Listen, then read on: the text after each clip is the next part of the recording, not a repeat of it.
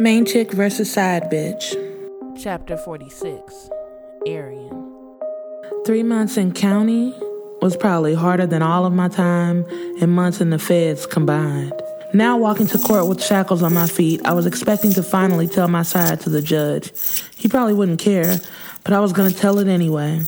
The courtroom was filled, and all I could think about was this court-appointed lawyer they were going to give me. But as I walked into the bright lights of the court, I thought I was seeing things. Because there was no way Kiera was standing where my lawyer should have been. "What are you doing here?" I whispered to her. "About to save your ass." The bailiff allowed us to sit, but Kiera stayed standing.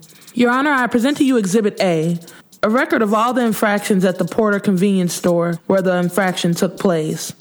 These incidents go back almost 10 years. The defendant could not have been a contributor to this enterprise as she was incarcerated at the inception of this enterprise. She was simply working to pay child support for her young daughter. Kiera may have been a bitch, but she was a bad bitch in this courtroom. In exchange for her immediate release and charges being dropped, Ms. Collins will supply all of the knowledge that she possesses about this enterprise."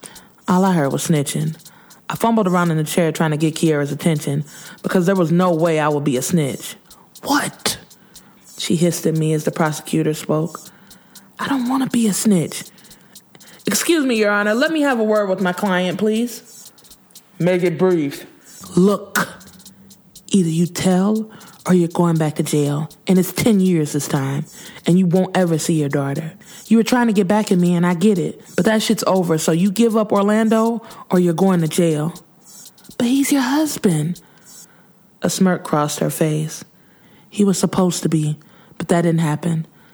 That was all I needed to hear. Because of him, I probably had to start all the way over now after spending 3 months in this shithole. But 3 months was better than 10 years. "So what do you say? Let's burn his ass or what?" She put out her hand to shake mine. "Side bitches unite?" I looked at her hand and back at her smiling face. I couldn't do anything but smile right back. "Yeah, side bitches unite," we said as we both smiled at each other.